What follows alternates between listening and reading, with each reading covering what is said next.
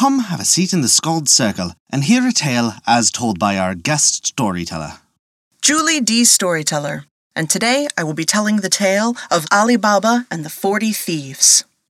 Before we begin our tale, we'd like to remind you that we release new stories for free weekly on Wednesdays on our website, Apple Podcasts, Google Play Music, Spotify, Podbean, and more.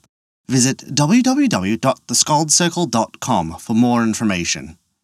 Now then, this begins the tale of Ali Baba and the 40 Thieves. It so happened in a certain city of Persia that there were two brothers, one by name of Kasim, who was a very well-to-do merchant and well-respected about the town, the other by name of Ali Baba, who was known to be a layabout. Ali Baba made his living by gathering his 3 donkeys and heading out into the woods nearby in order to collect firewood to sell at the marketplace for fuel. And this Ali Baba did, day in and day out, and then he very quickly spent most of that money on all sorts of vices that need not be described here. It so happens that one day, Ali Baba, at the edge of the wood gathering sticks, for that was about all he could find today in his particularly stupid state, heard hoofbeats out in the distance, growing louder and louder. Knowing that nearby there were bandits about, he decided to hide the donkeys as best he could in the bushes and climb up into a tree, because that seemed the obvious choice to do in this situation. Up in the tree, Ali Baba observed that not 1, not 2, not 5, not 10, but 40 thieves came riding over the hill, and they stopped at a very curious pile of stones. The leader of the thieves dismounted from his horse and looked out over at this pile of stones, and with a big voice, he stood out and said, "Open sesame!" And the stones moved. They moved so far, in fact, that it was a cave wide enough to ride 2 horses abreast into, and all the thieves streamed into the cave. Time passed. The rocks closed. Ali Baba waited, because he did not know if they would come out or if they would stay in, and either way, if they were coming out, he did not wish to get caught. It was good fortune that he did wait, because it so happens then that the cave door moved again and outstreamed all 40 of those thieves back out into the hills. Well, Ali Baba waited and waited, and because he was particularly timid, waited some more, until he was quite certain that the thieves would not return. He climbed down from that tree, walked over to the rocks, and, holding out his hand and saying in a deep voice as loud as he could, "Open sesame!" And the rocks moved. And Ali Baba looked in, and he expected to see a damp cave, because when you have 40 bachelors living anywhere, it's certain to not be the height of fashion. But instead, Ali Baba inside there saw bolts of beautiful fabric and gems and jewelry as far as the eye could see, and a grand pile upon pile upon pile of coins.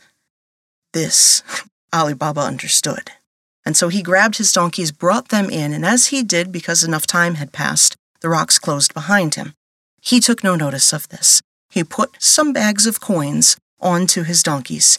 He left the fabric, he left the gems and jewelry, because, if he were caught, Ali Baba didn't want to have anything that was identifiable.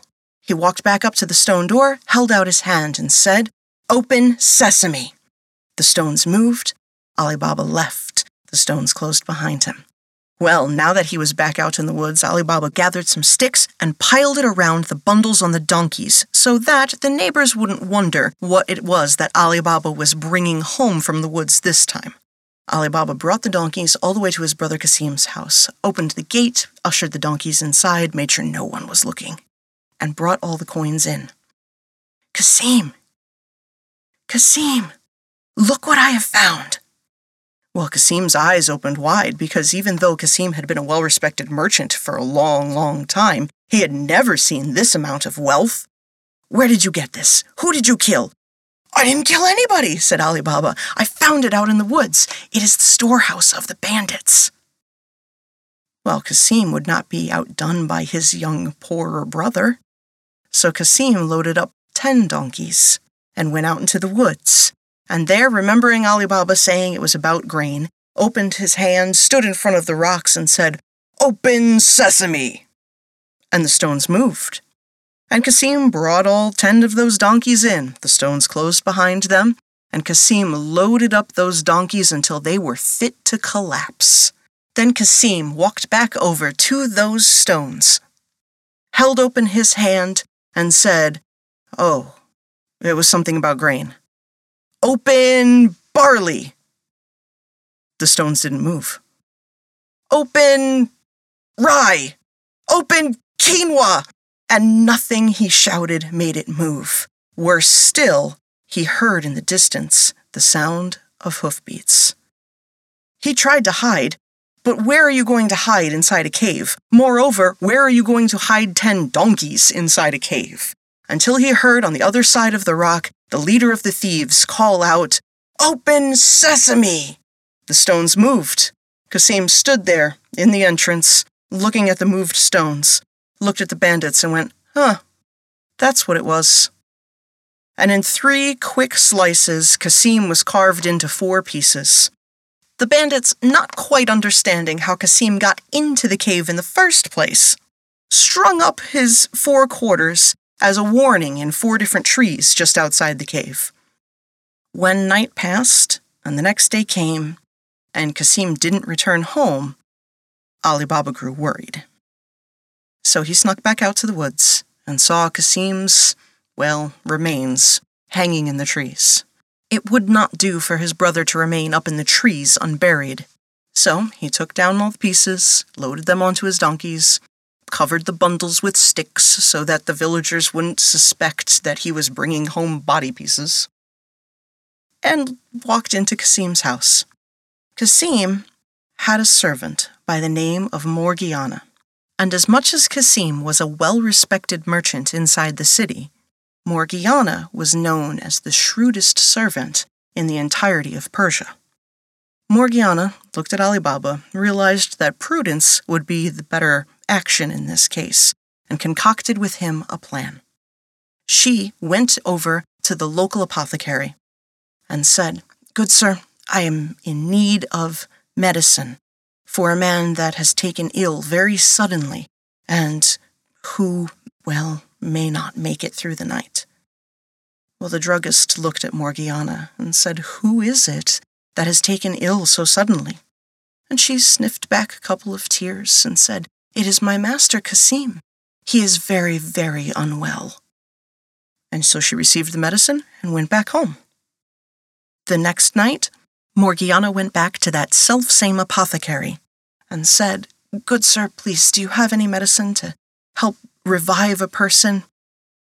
"Yes, of course."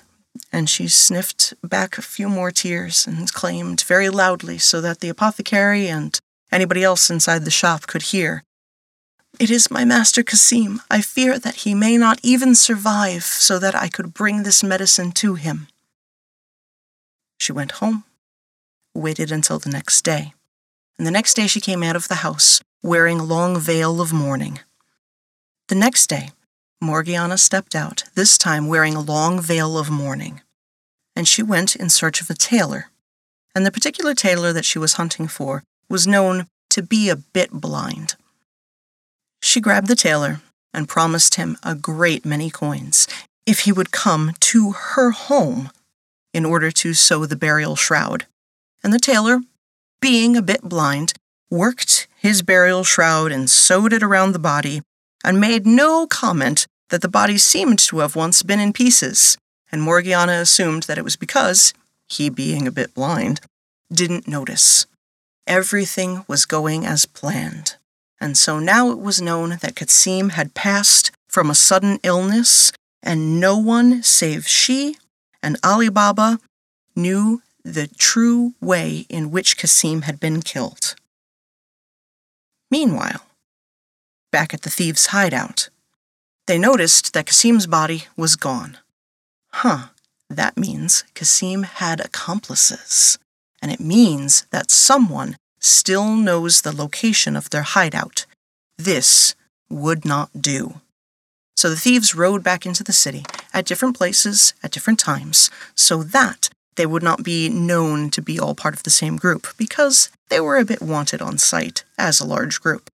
One by one, they went in, asking if anyone had seen something, asking if anyone had perhaps seen a mangled body, if someone had died unexpectedly by suspicious circumstances, and they came to the shop of the tailor.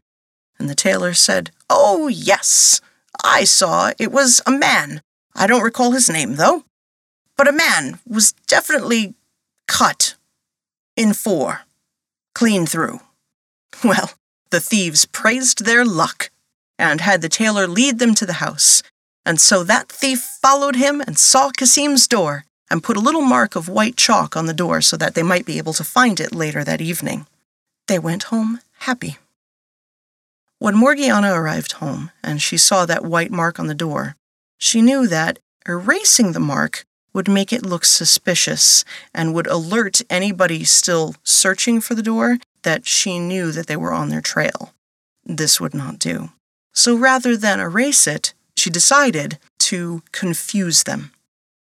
She took a piece of white chalk of her own and put that self-same mark on every single other door inside the neighborhood. When the thieves came that night in order to kill the accomplice of Kasim, they could not figure out which door was the correct door. The thieves returned back to their hideout, and the leader had the one who promised that the job was done executed.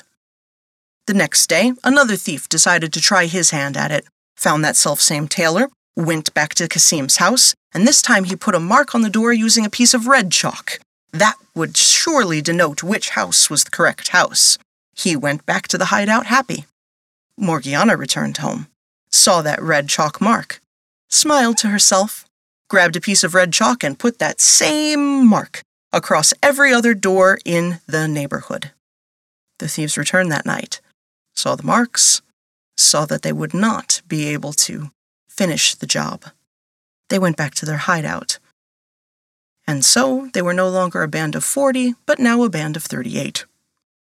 The next day, the leader of the thieves, having had quite enough of all of this nonsense, went to the tailor himself, walked to Kasim's house, and this time did not place a mark on the door, but rather placed the memory of that door inside the mark of his heart, and so would remember where that door was, no matter what happened. As such, he went back to the hideout. He had his thieves gather together 37 empty jars, and one identical jar full of lamp oil.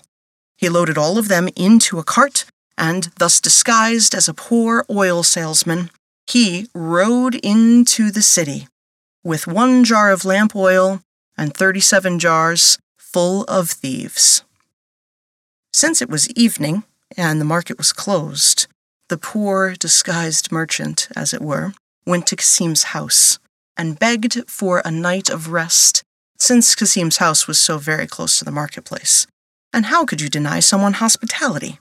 As such, when the thief came into the house, Ali Baba offered him dinner, and the thief begged that he had already eaten, "Thank you very much," because it would not do in order to break bread with someone and then kill them in their own home. So the thief waited for the entire rest of the house to go to sleep. Ali Baba was the first to retire. But Morgiana stayed awake. She had some chores to do. So the leader of the thieves, he pretended to go to sleep for some time, and Morgiana, with the little lamp burning, continued on working on the laundry. Well, the lamp quickly lost oil, unfortunately, and the laundry was still not done. She realized that it was an oil salesman that was staying in her house. And so she went outside into the yard and was going to take just a little bit of oil so that she could finish her chores. As she approached the cart and opened one of the jars that fortunately contained oil, and she was starting to dip some into her lamp, the next jar over spoke to her. And it said, "Is it time yet?" Morgiana realized what has happened, that this is not a kindly oil merchant, and it is not everything as it seems. And so she tried to disguise her voice, leaned back in, and said, "It's not time, but soon." and she raced back into the house. Now, she had been doing laundry, and so she had a vat of very, very, very hot lye. And one by one, she went back to those jars, opened the lid, and poured the boiling lye over each of the thieves. So quickly, so instantly they died, that no one made a sound. And thus, with all the jars lidded back up, Morgiana went back home and this time did go to sleep, and she slept very peacefully, for she knew that no harm would come to the family that night. The leader of the thieves waited, and the moon was high. He snuck out in order to release his thieves so that they might overwhelm the house and kill all of the accomplices. And then he realized that his entire band was dead. Well, he took the cart and realized that he would need to perform a little bit of trickery of his own in order to make it so that no one would suspect anything. So he opened Kasim's gate, pushed the cart out into the middle of the lane, where all of the jars tumbled out of the cart, clashing and clattering and raising such a huge ruckus down the street they moved, and all of the jars broke into 1,000 pieces, and there, seemingly killed by the accident, of course, lay the remaining thieves of that evil, wicked band. Well, the town really was rejoiceful at that moment, because they didn't have any more thieves plaguing them.